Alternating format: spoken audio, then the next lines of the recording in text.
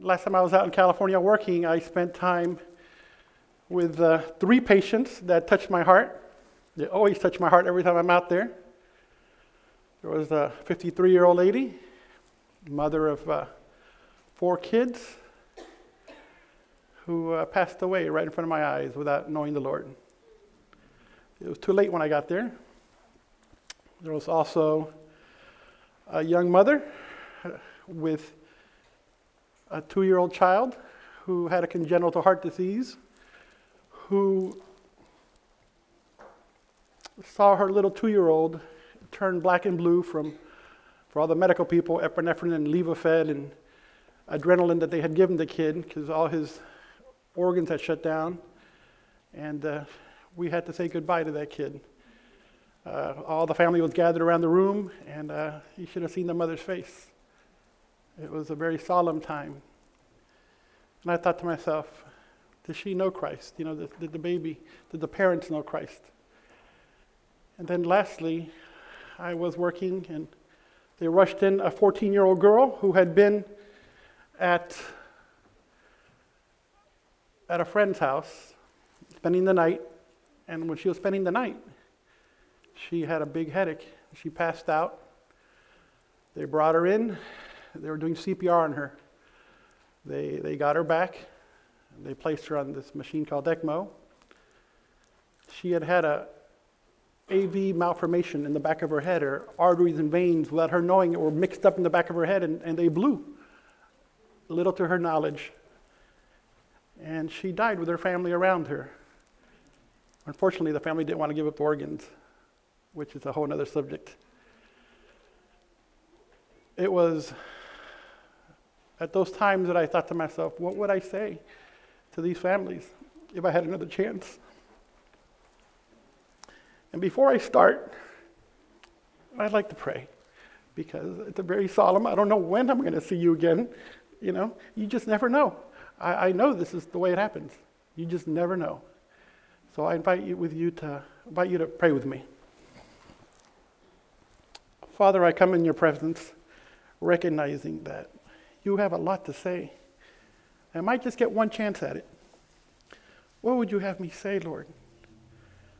I ask you to intervene and that I can hide behind the cross and you can speak. Lord, you've done so much for me. What can I say to those that are my friends, the kids, the parents, the adults? Speak through me, Lord. Soften their hearts, and may your Holy Spirit do a work that I could never do. Is my prayer in Jesus' name, amen. So, the American dream. The American dream. I'm going to talk to you about the American dream. It's a very important subject. And how does it go with the opening song, the children's story? Thank you, my wife. What else do I need to say after my wife does that? But there's a lot, because the American dream means a lot to me. And to a lot of us. Do a lot of us here maybe have experienced the American dream? It says the American dream is a set of ideals in which freedom includes the opportunity for prosperity and success, as well as an upward social mobility for a family and children, regardless of where you were born or what class you were born into, achieved through hard work in a society with few barriers.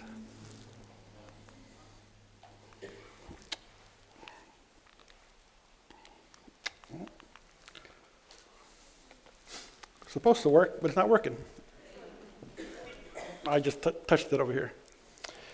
Does anybody recognize? I'm going to give you 3 stories. 1 introductory story. That's the gist. Then I'm going to give you a longer story. And then I'm going to give you 2 little stories at the end, so you know where we're going. Does anybody recognize this? The American dream. See, it's not working. So I'm going to have to hold my iPad in my hand. Does anybody recognize this? That's right. A few of you here know what that is. That's right. That, my friends, is Havana Harbor. Now, what does Havana Harbor have anything to do with the American dream? Well, I'm going to tell you why. Thank you so much. Oh, thank you.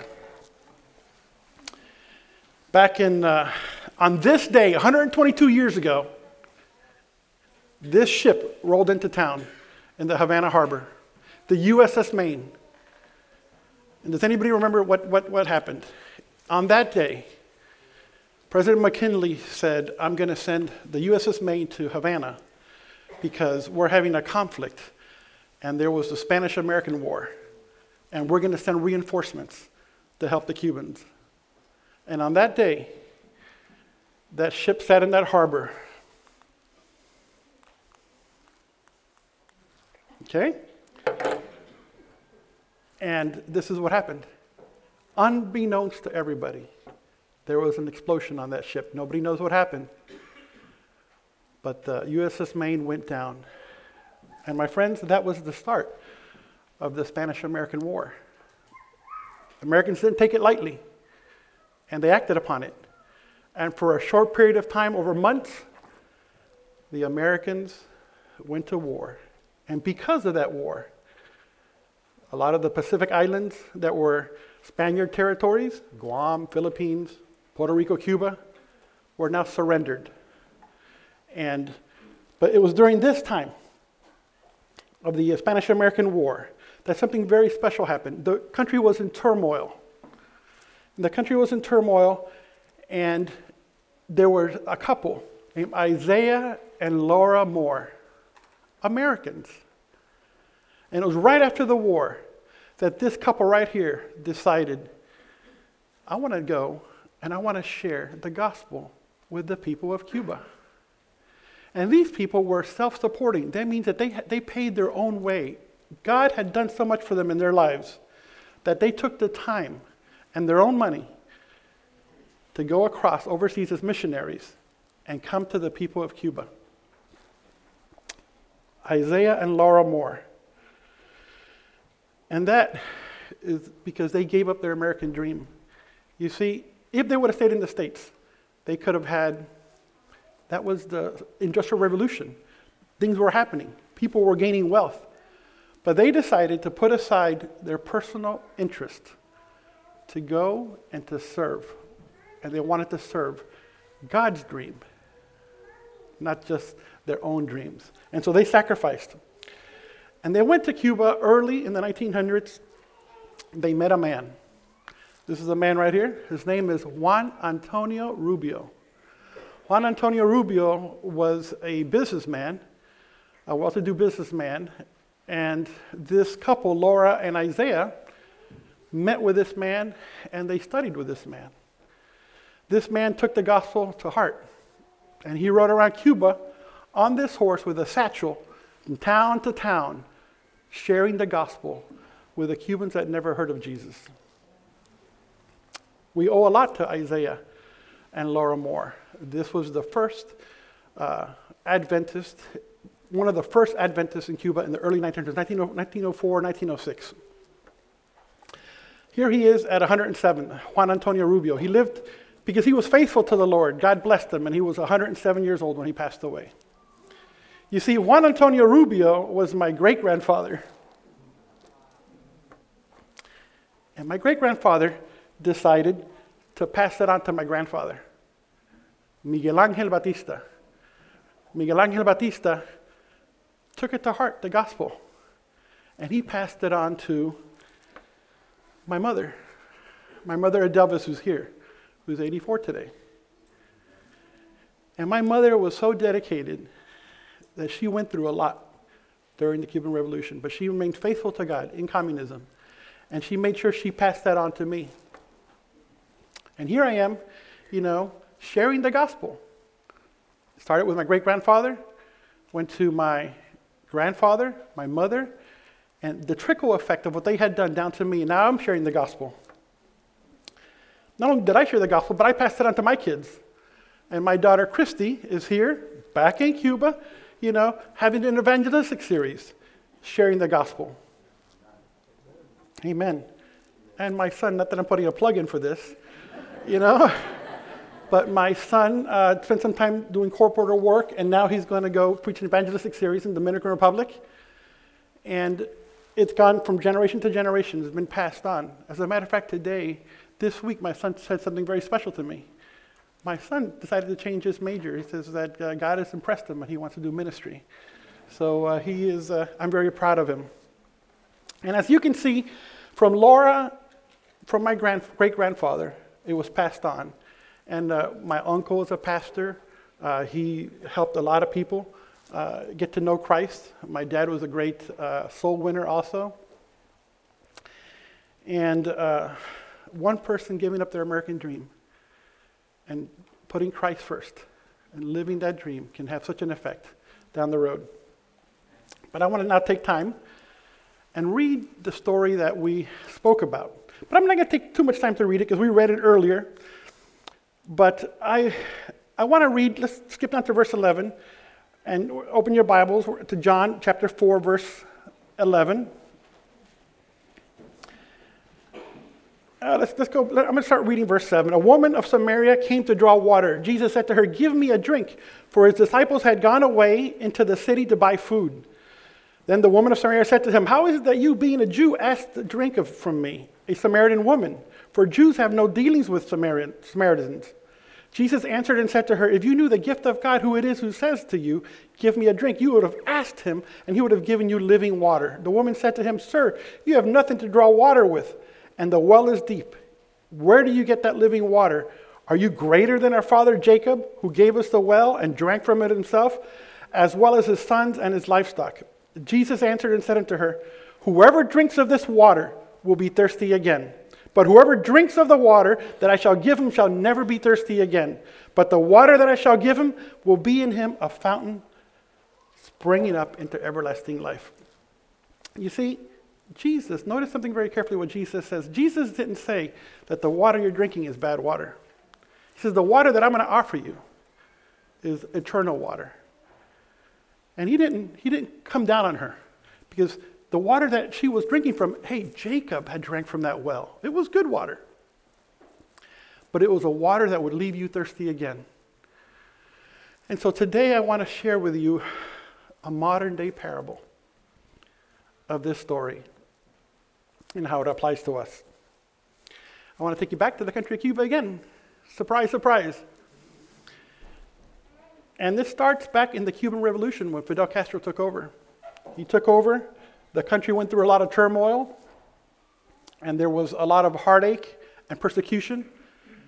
And back in the 1960s and 70s, a lot of Cubans fled the island. They fled the island looking for freedom. Freedom that the United States of America offered, the greatest country in the world, of who today I am a citizen. There was a very important poet, a Cuban poet named Jose Marti.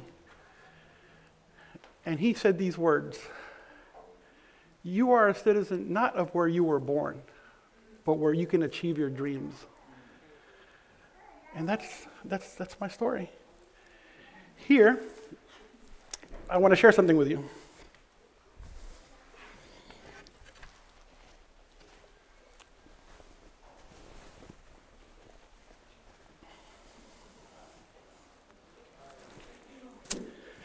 Here's a little teddy bear. See, in this teddy bear, in Cuba, you were allowed one toy a year. And this is all we had. When we came off the plane, each one of us had a teddy bear. This is a Russian teddy bear that was bought at a state store. Very appropriate, Russian teddy bear, you know? And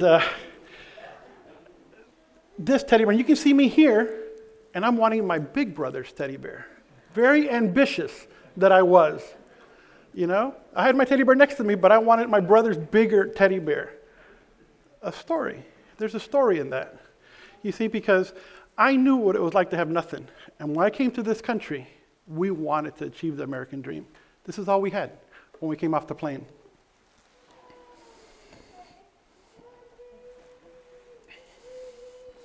And here's my happy family at the beach. One happy family at the beach.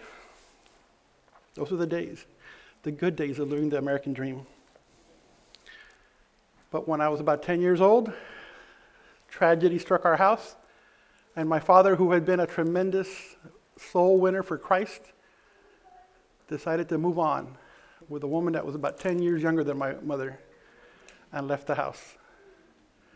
A tragedy that would affect me, but would be a blessing to me in disguise. Because God can turn everything good, everything bad for good. So I spent a lot of time. My mother had to find a job.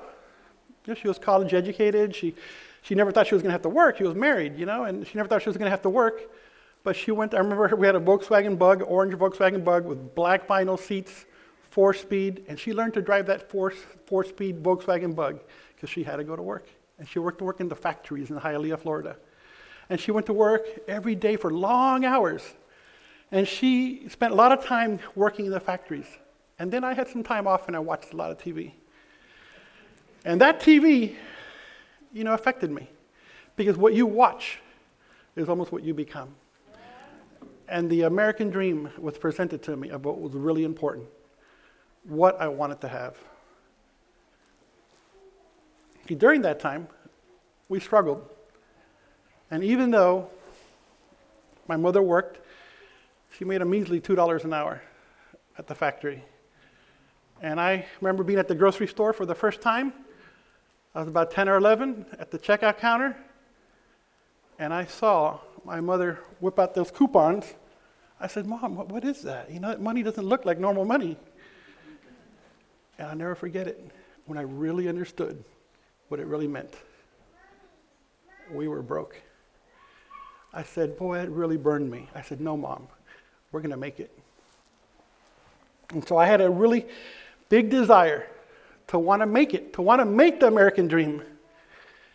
And so I would do whatever I could. And at 13, I started working, and all I knew was one thing. It was passed on to me. It was cars.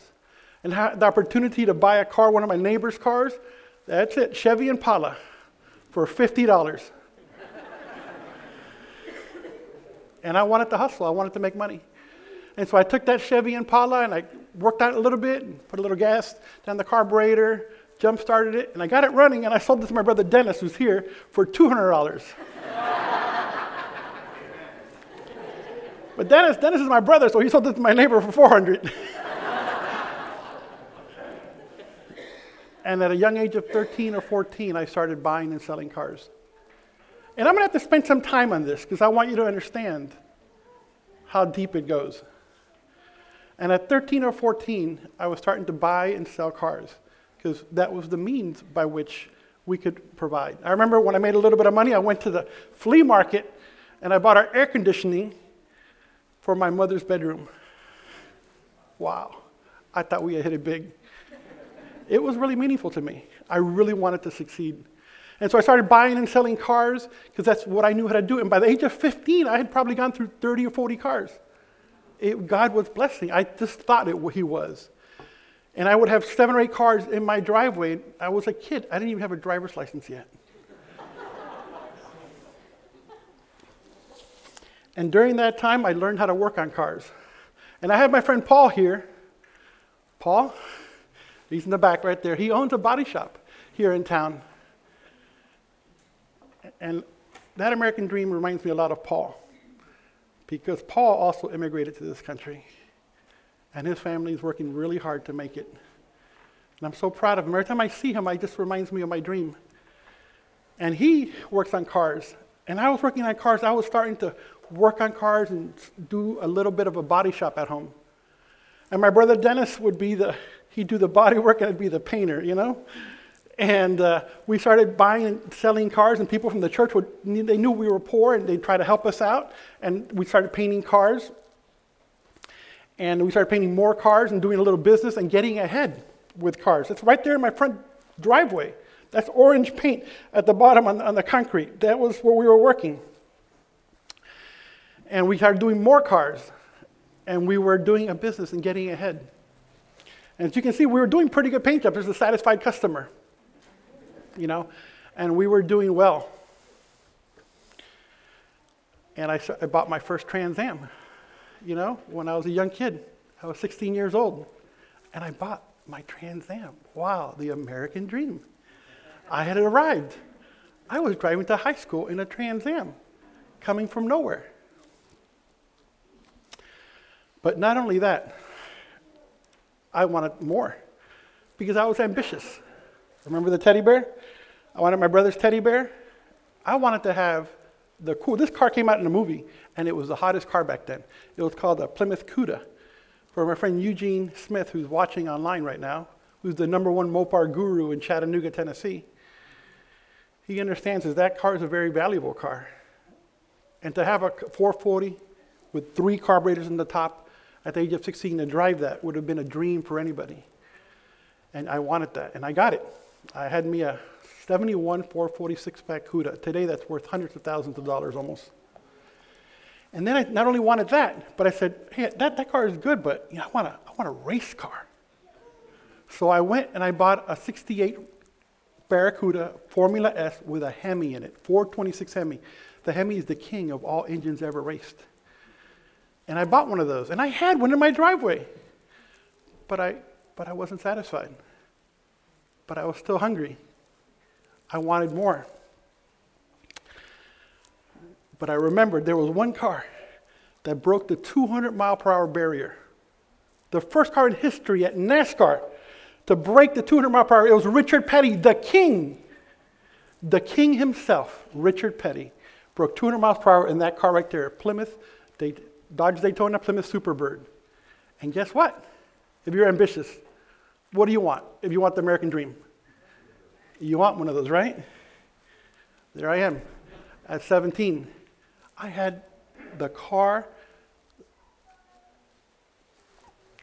It was unbelievable I would have that in high school. But I thought, what else could you want? I was at the top. And yet, it wasn't enough. See, these cars, I'll just give you an idea. Today, they sell for, a lot of money. Some of them do, the special ones. That one went for $3 million. And a movie came out called Smoking the Bandit. And, I watched movies back then. And boy, I tell you, he was my role model. I wanted a Trans Am. So what do you think happened? I had to have me a Trans Am, right? And there it is, a Trans Am, because I wanted to have what I thought was the best. I wanted to be cool, like the movie stars. I wanted to have what people have and what really brings happiness.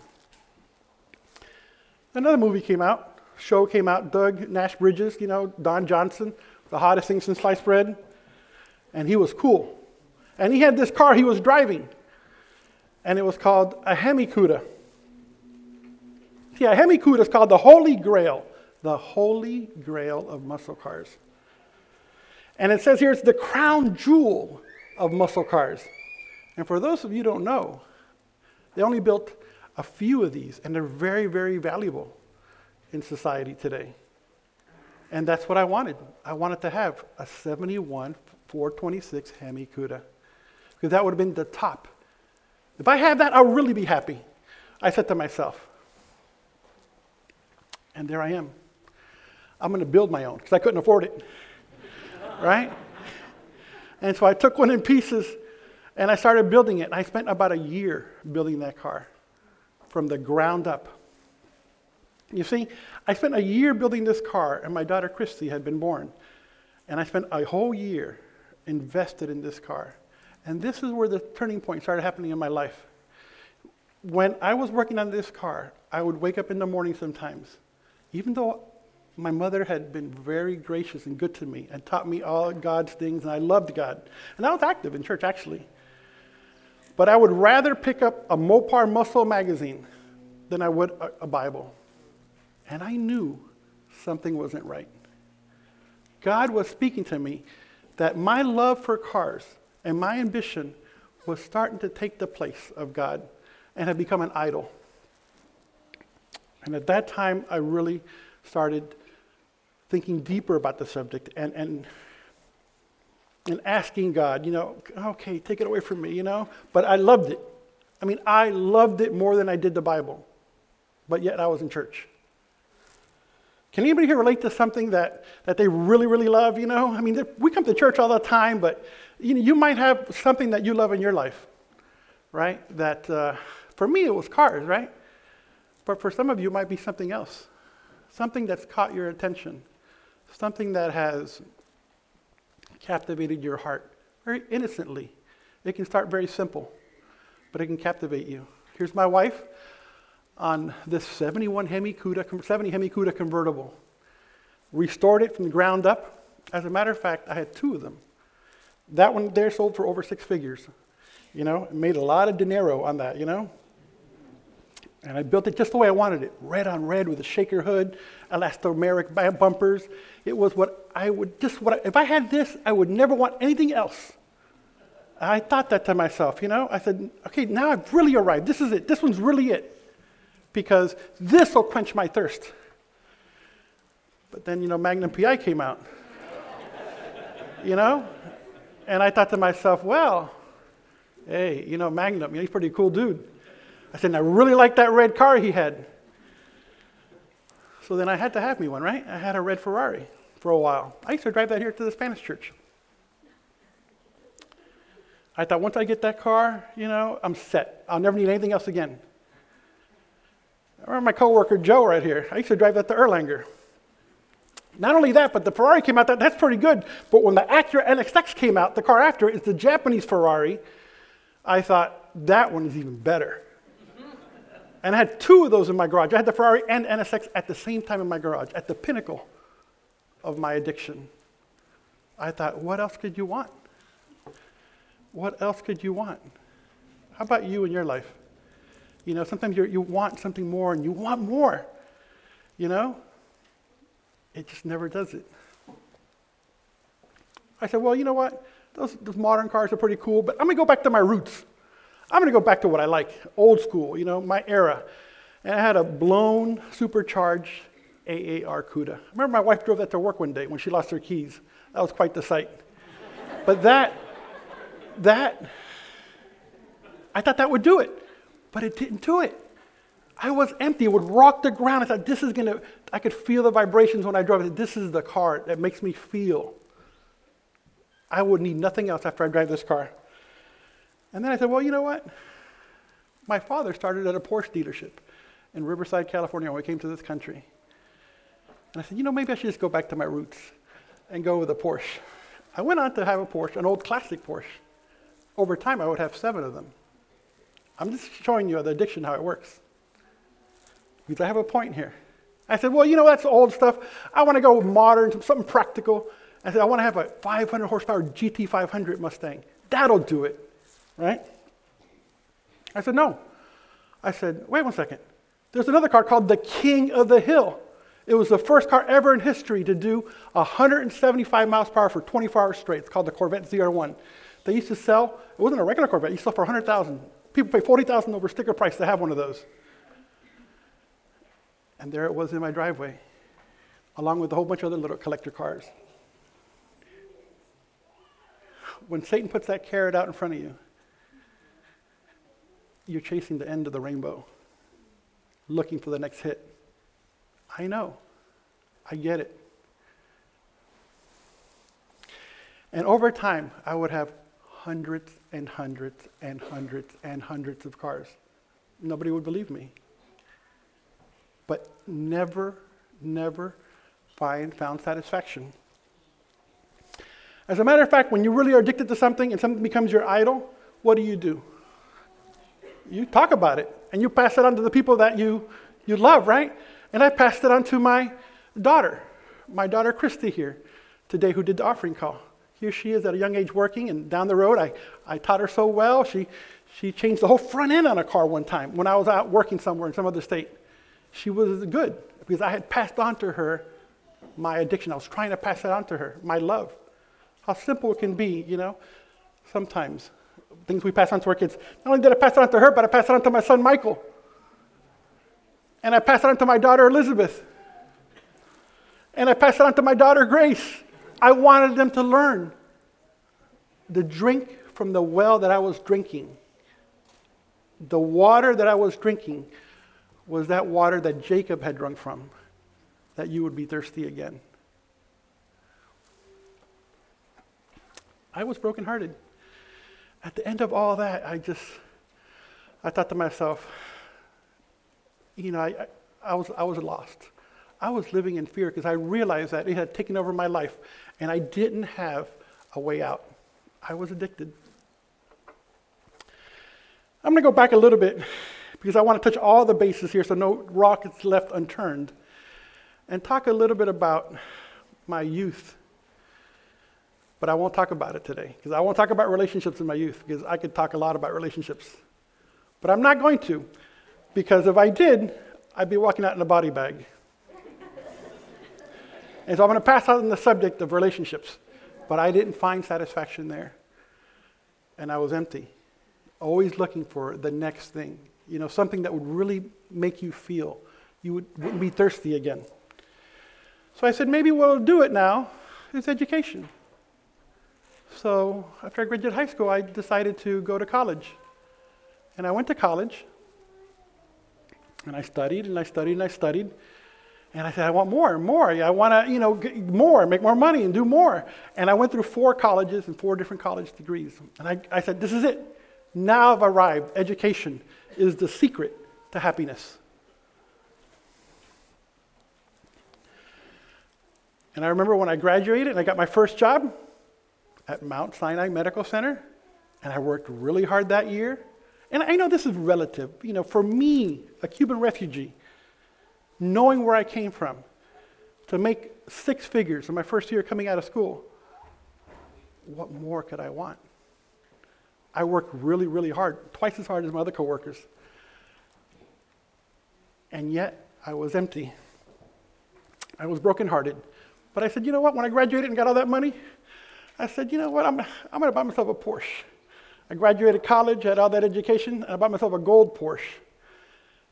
And no, I don't like gold. I think I'm going to buy a blue Porsche, or black Porsche. And I bought another blue Porsche, and I was empty. Education, girls, cars, I was as empty as can be. And I had come to a crossroads in my life where I said, now what? So then when I was at Mount Sinai, I met a beautiful young lady. And as a matter of fact, I met her on the 4th floor of Mount Sinai. And someday I'll tell you how we shared the commandments with her, on the 4th floor of Mount Sinai. And I'd like her to share I'd like my wife to share the story of, she's got a really good story. Maybe someday she'll share it. And I thought, this is it. A beautiful woman, not only just beautiful, but she was a doctor. I thought, what more could you want? Cars, money, education, girls, what more could I want? And you know what? I was empty. I was searching deep down inside because I was religious, but I was missing something. I said, you know what I need? I need the American dream. I said, I'm moving on up. And I bought a house in a fancy subdivision, a gated community with really tall ceilings, a nice pool. And I thought, this is going to be it. They wouldn't do it, no matter what. I remember I had to cut the grass and I had to compete with the neighbors, like Disney World grass. Boy, I hated that, And I had to compete. It was horrible. And I should be happy. I should be happy. But I wasn't. I was empty. And I had run to the end of the rainbow, chasing the American dream as a Cuban refugee who had come from a country where all I had, and all we had, we could barely have scarcity in food, and all we had was one toy. And the devil had sold me a bag of lies that if I chase after the things that you love, the things that he puts in front of you, you will find real meaning to life. And I was coming up empty. As a matter of fact, I was really, really dry. I was so empty.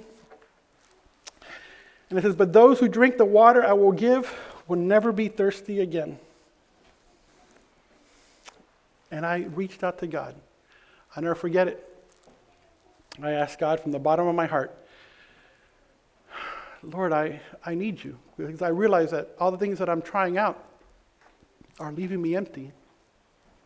So I invited God into my heart. And to make himself real. And God answered my prayer. I met a man. I met a missionary man driving this Honda CRX. Actually, the CRX was $400. I know this because I sold it to him. And the man was a missionary. The man was a missionary who was traveling the world, who had nothing, lived in a really rough home worth nothing, and had a car that was worth $400. And this man had something that I didn't have. He had God in his heart. He had tasted something that no car, no education, no woman, no house, nothing could do. I said, Lord, I want what he has. So I prayed to God. I prayed to God to help me break out of those shackles of slavery to things that the devil had sold me. And in the middle of all that, my life started changing. God was knocking at the door of my heart.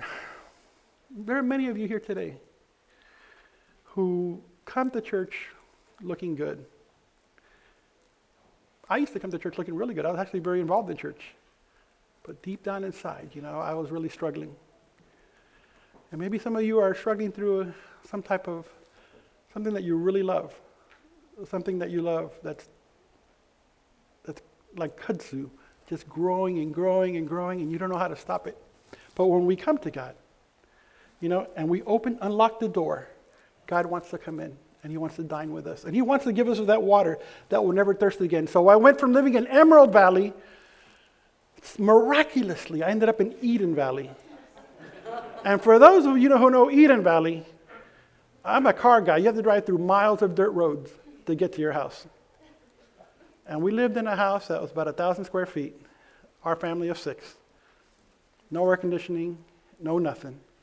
And it was the happiest year of our lives. God was taking our life. And there, at that place, there was a lot of missionaries. And there were people that had given up their traditional jobs and wanted to serve the Lord.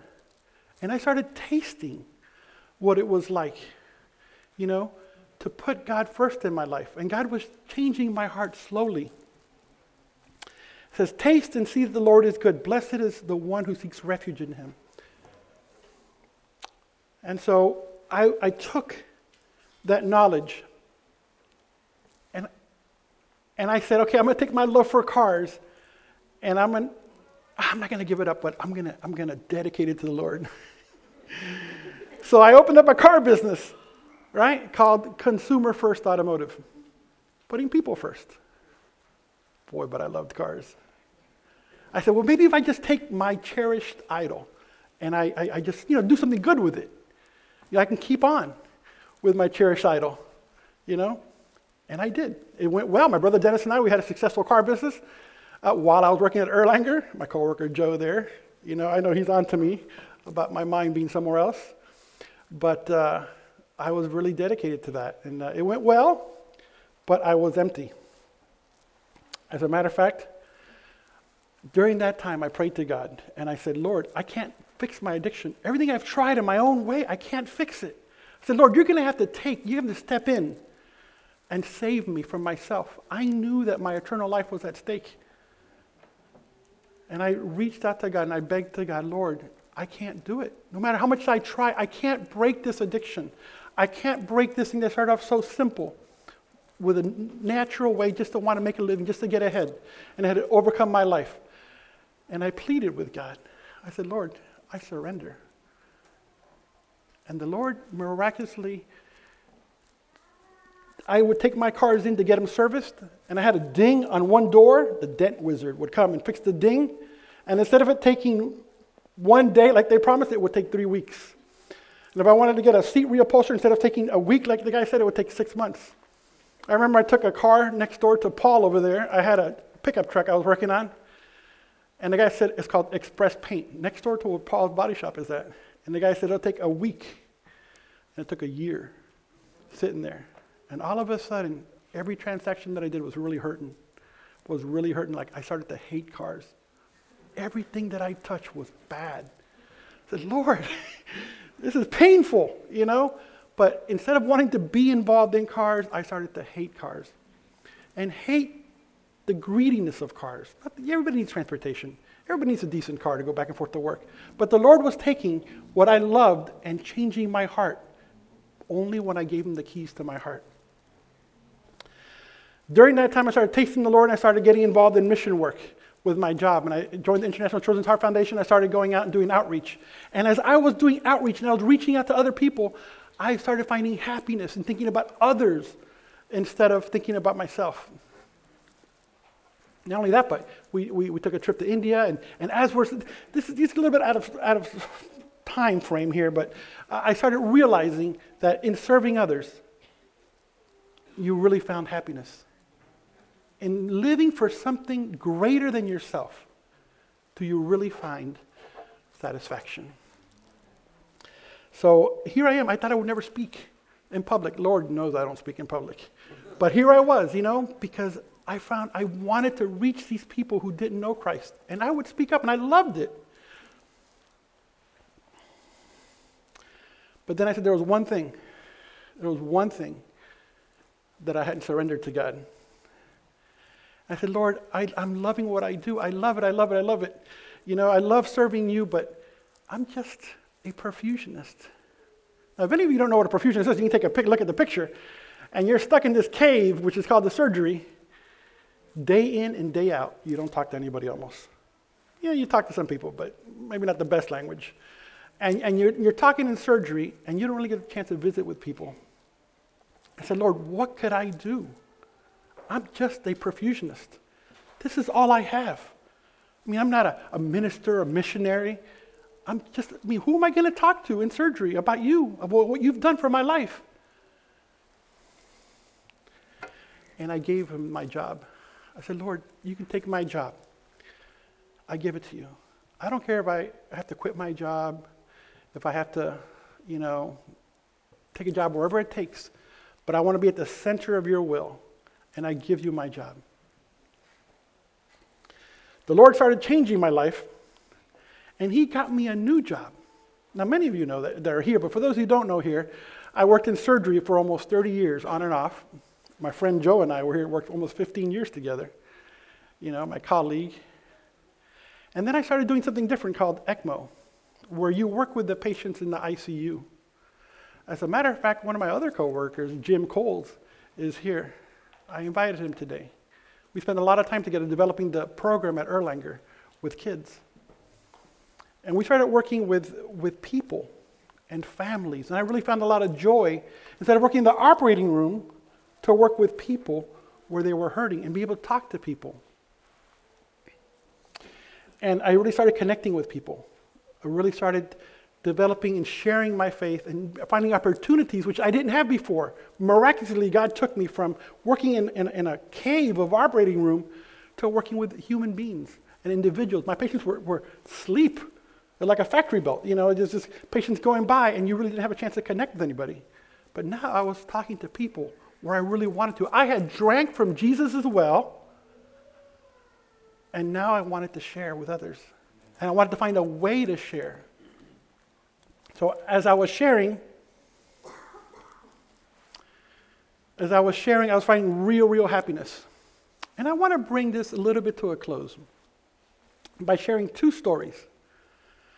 Two stories of how God can take you from being focused on other things. And they don't necessarily have to be bad things, because when the woman was drinking from that well, it wasn't necessarily bad water, but it was water that you would keep on coming back for time and time again, and you'd be thirsty.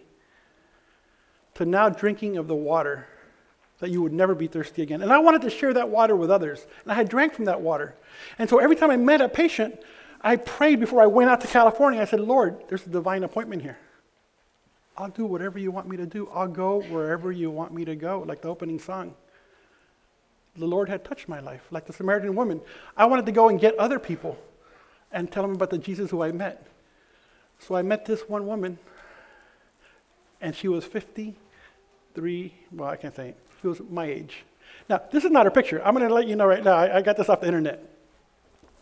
And a lot of these pictures are not real pictures I'm going to show. You can get in trouble for that. And But I want to share that these people are people that are awaiting a heart and lung transplant. And they're people that you can talk to. And I spend 12 hours of my time next to them. I work at the busiest transplant hospital. I'm going to say one of the busiest, so you can't pinpoint it. I'm going to get in trouble. I work at one of the busiest transplant hospitals in the country, where there are a lot of patients just waiting for months at a time on life support with garden hoses coming out of their body, and their artificial heart and lungs are outside their bodies, and I'm the one taking care of them. And so when 24/7, I'm next to them. They can't get separated from that machine. It's the big heart-lung machine is smaller. And when they go to the bathroom, I have to hold them and go to the bathroom because those lines cannot separate from the patient. I become one with that patient for those 12 and a half hours there. And so what do you think I do during that time? I have really a chance to connect with them. And this one lady, let's call her Anne. Anne was a doctor. She was a female doctor who had been very, very successful in life. And she had a family. But she was a unique patient because most patients, and these are my two stories, I got one more after this. This first patient, when you're a transplant patient, you have to be healthy enough to qualify for a lung or a heart. And so you have to be able to, your body has to be in good enough shape to receive a recipient's lungs, for example. You have to be able to walk. And so we'd walk these patients maybe around this area here. And if you walked once or twice a day, okay, you were thumbs up good enough to receive a lung. Otherwise, you're too sick to get a lung. We'll give it to somebody who's more viable, that's going to survive. But this lady, Anne, she was really educated. She had a doctorate. She says, I'm going to be the number one best recipient of a lung ever. And she would run around most of the hospital for laps and laps and laps. I had never seen a patient do that before. She was the healthiest transplant candidate I had ever worked with. I was breaking a sweat, getting my exercise in, just keeping up with her. It had never happened in all my years of perfusion. And so she had been waiting there for a long time, waiting for the lungs, day in and day out, day in and day out. And I would try to connect with her, but she wouldn't, really give me a way in. She was one of those ladies that just didn't want to go there, anything spiritual. But I knew my time was coming to an end. And I had worked with other patients that I had talked to, and miraculously, they had got a transplant after the prayer or something, And I'm not saying that I did it, but somehow, I said, I know somebody who can really help you. So I told her, he said, listen, Ann, I didn't know what to say because I knew I could get in trouble and get fired if I talked about God at the work. And there's a story in the Bible about a guy that was healed by Jesus, and Jesus told him, hey, don't tell anybody. To me, he's one of the greatest missionaries that ever existed because even though Jesus told him, hey, don't tell anybody, he went and told everybody because Jesus had done so much for him, and Jesus had done so much for me that I wanted to tell her, hey, let me tell you about Jesus. Let me pray for you. And when I spoke to her that one time, she said, stop.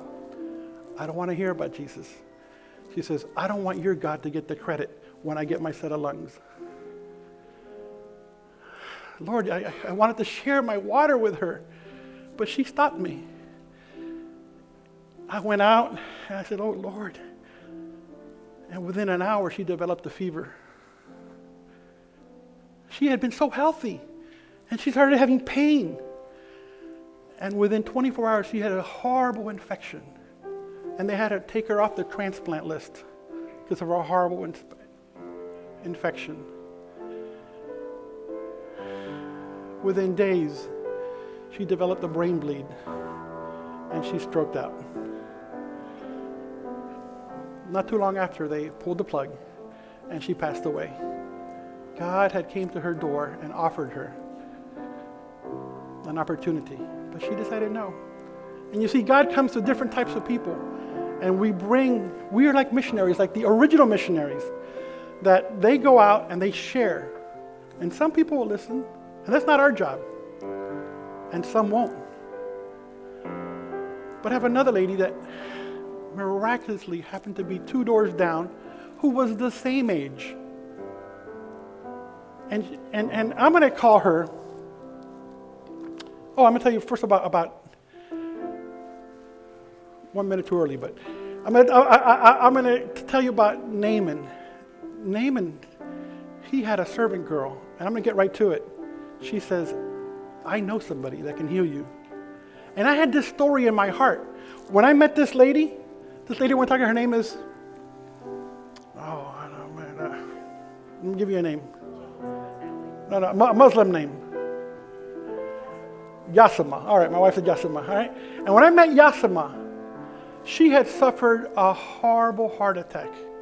A heart attack that was so bad that they put her on this life support.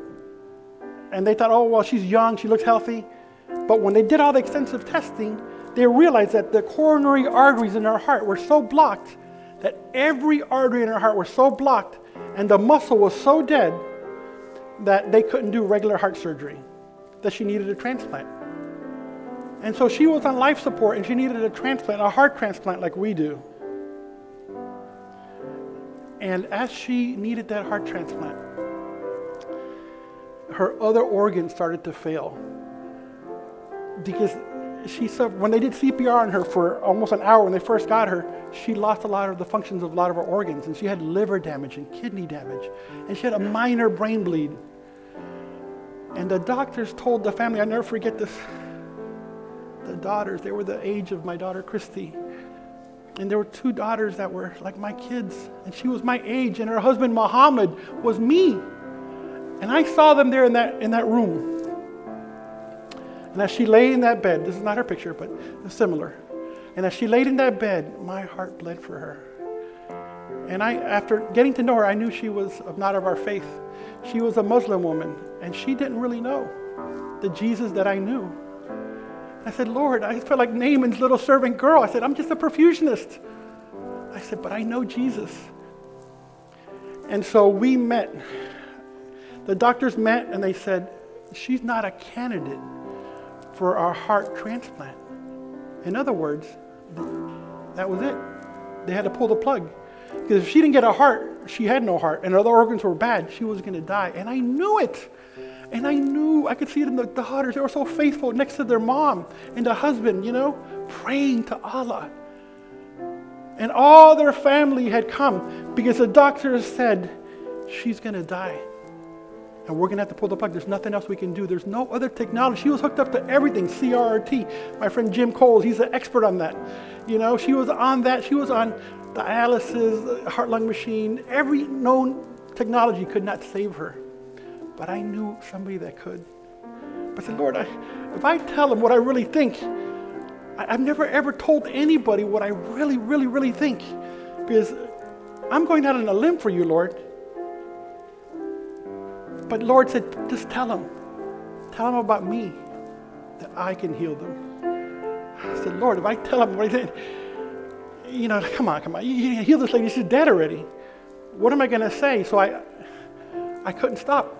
God had done so much for me in my life. I said I wanted to introduce him to at least one time. Give him a chance. And so I met with Muhammad.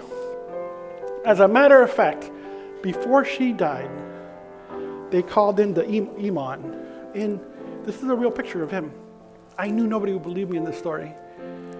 And he came in, he had his prayers, and there were at least 30, 40 members of the Muslim faith outside the ICU doors waiting because they said, call the family in, she's going to die. And they met and they prayed, and I was there. I'm there. And I'm seeing the whole thing. I said, Lord, this can't happen. She's got to know Jesus. I said, if I don't say something, how she'll ever know? And so I said, listen, I want to pray with you guys, but if you allow me to pray, I'm going to ask Jesus to heal her for you. I just couldn't believe those words came out of my mouth. I said, I'm going to heal you to comfort you and give you peace. No, it came out of my mouth. I couldn't believe I said it. And the Muslim guy looked at me. I never forget the look in his eyes, like, you must be crazy. But the daughter said, Maria, let's call her. She said, Daddy, what do we got to lose? She says, okay, yeah, we got the same God, He's gonna do the miracle, I said, listen, the Lord inspired me. He said, we're not on the same page here. Jesus is gonna heal her. And if Jesus heals her, I want to make sure that you tell everybody that it was Jesus. And from here on out, when the testimony of her being alive comes out to all your friends outside and everybody from now on she lives, it's Jesus that healed her. And you have to keep that pact that we make. the dad said, he looked at me cross-eyed, and the daughter said, Dad, what do we got to lose? Let's go for it. You know, I had been so loving to them throughout the week. They said, okay, maybe, just maybe, this is all we have. And so we met in the corner of that room, and we held hands, and I prayed from the bottom of my heart. I'll never forget it. I prayed, and I went out of the room, and about an hour later, her heart rate that didn't have a heart rate really started beating again. And they couldn't believe it. She started developing a blood pressure over the life support equipment. And they took her, and then they did a cath on her, and they said, oh, she's got a 30-40% ejection fraction, which she only had a 10%. Her heart's really beating now. You know, it used to be mashed potatoes. Now it's actually beating.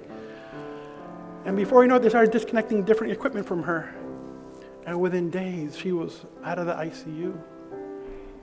And within days, she was healed. I went back to her room, and I saw her, and she had been out of it the whole time. But she said, and her family wasn't there, but her family said, she said, my family's told me a lot about you, and I want to thank you. I said, don't thank me, thank Jesus. But don't forget, we've made a deal that it's Jesus who's healed you. She got better and better and better. But about a week ago, I found out that she passed away. It had been months. We had made a deal, right? That it was Jesus who healed you, and to never stop telling people it was Jesus. And he sustains every breath, every heartbeat. But we have two people who were confronted with the truth, with Jesus. How is it with you today when the gospel comes knocking on your door? You see, I wouldn't be here today unless a missionary gave up his American dream to come and to serve and to live the dream of God. I wouldn't be here. My family wouldn't be here. My kids, we would be lost just as much as a lot of these people that we've talked about and I've met.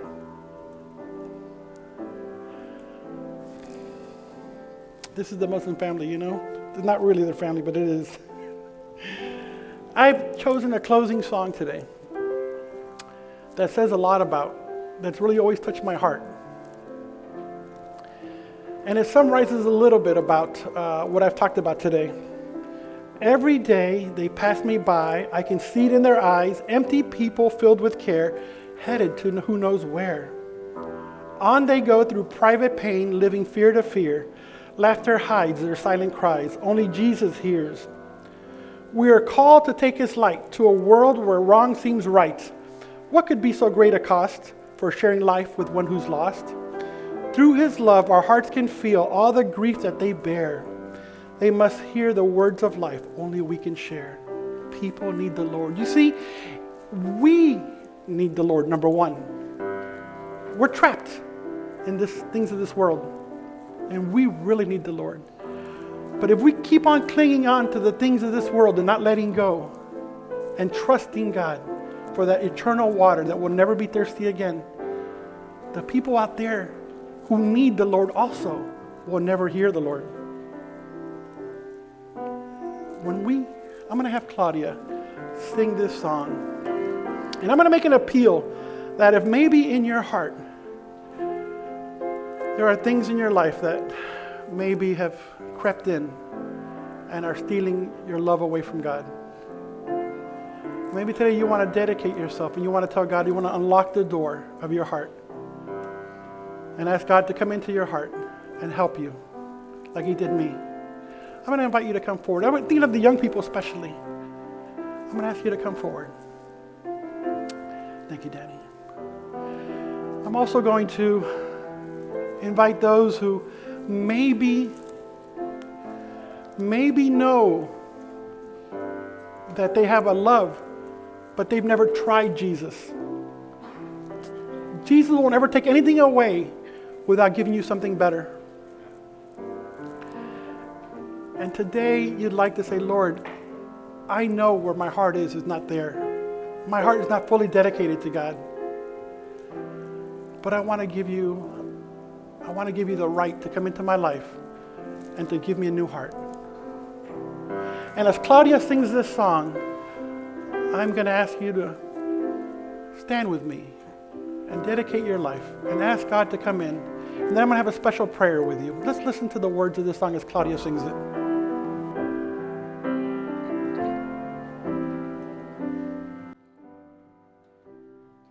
Every day they pass me by, I can see it in their eyes. Empty people filled with care, headed who knows where. On they go through private pain,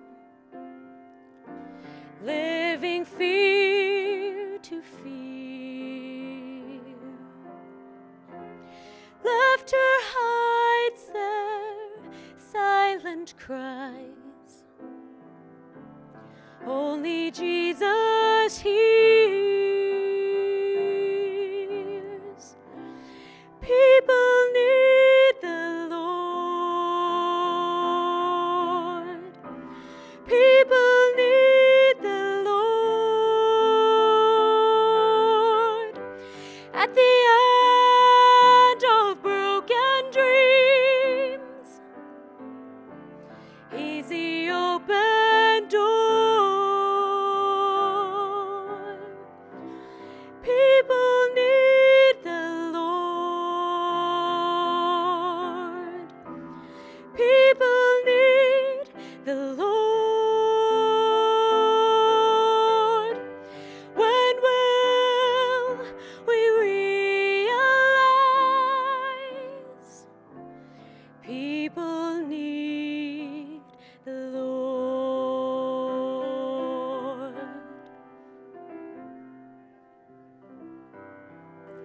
Just in case, there's still time. We're not guaranteed tomorrow. And when you hear the Spirit speaking to your heart, trust me, respond. There's still time.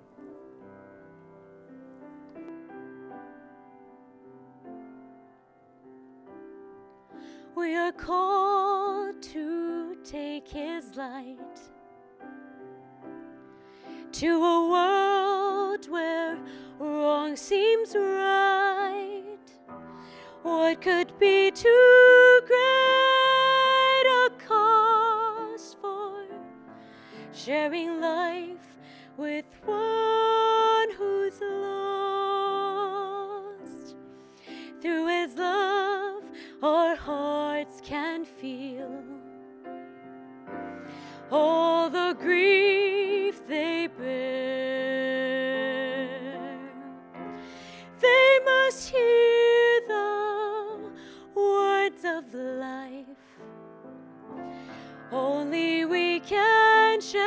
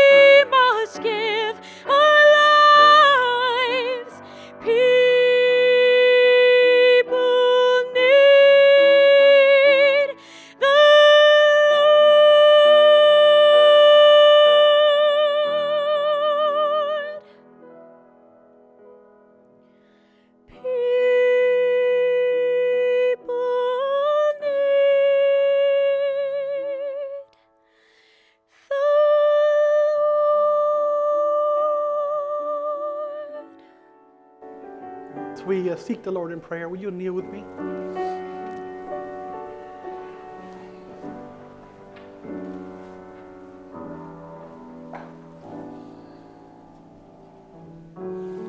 Lord, we want to thank you for your presence. We want to thank you for the Holy Spirit's work. Lord, you know the hearts beneath this exterior, Lord. You know us. You know our struggles. You know the devil's on us. Lord, we need you. This sin thing has us trapped. It's tasty. Lord, save us. Lord, save us so that we can be who you would have us be. Help us set aside our dreams so we could live the life that you would have us live and other people could know the Lord. Lord, I want you to recognize those who have come forward and who have opened the door to their heart today. Lord, I want you to seal that decision with your Holy Spirit. As we know that as they walk out of this door, you're committed to do everything possible to save them. And you will work out events in their lives that you will, if they're willing, have a new heart. A heart that will find real satisfaction in you and in service to others. We thank you for this time that we've had together. In Jesus' name, amen.